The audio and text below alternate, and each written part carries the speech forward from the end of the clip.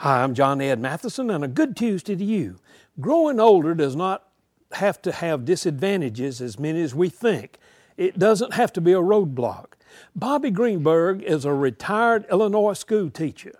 She didn't learn to swim until she was in her late 50s. She's now 73 and a two-time Ironman champion.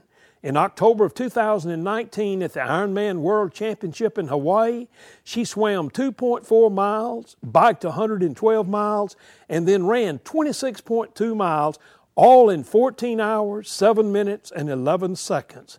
That was her second World Championship in her age classification of women over 70.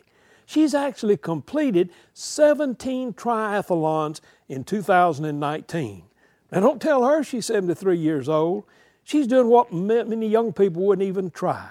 Today, what are you doing whatever your age?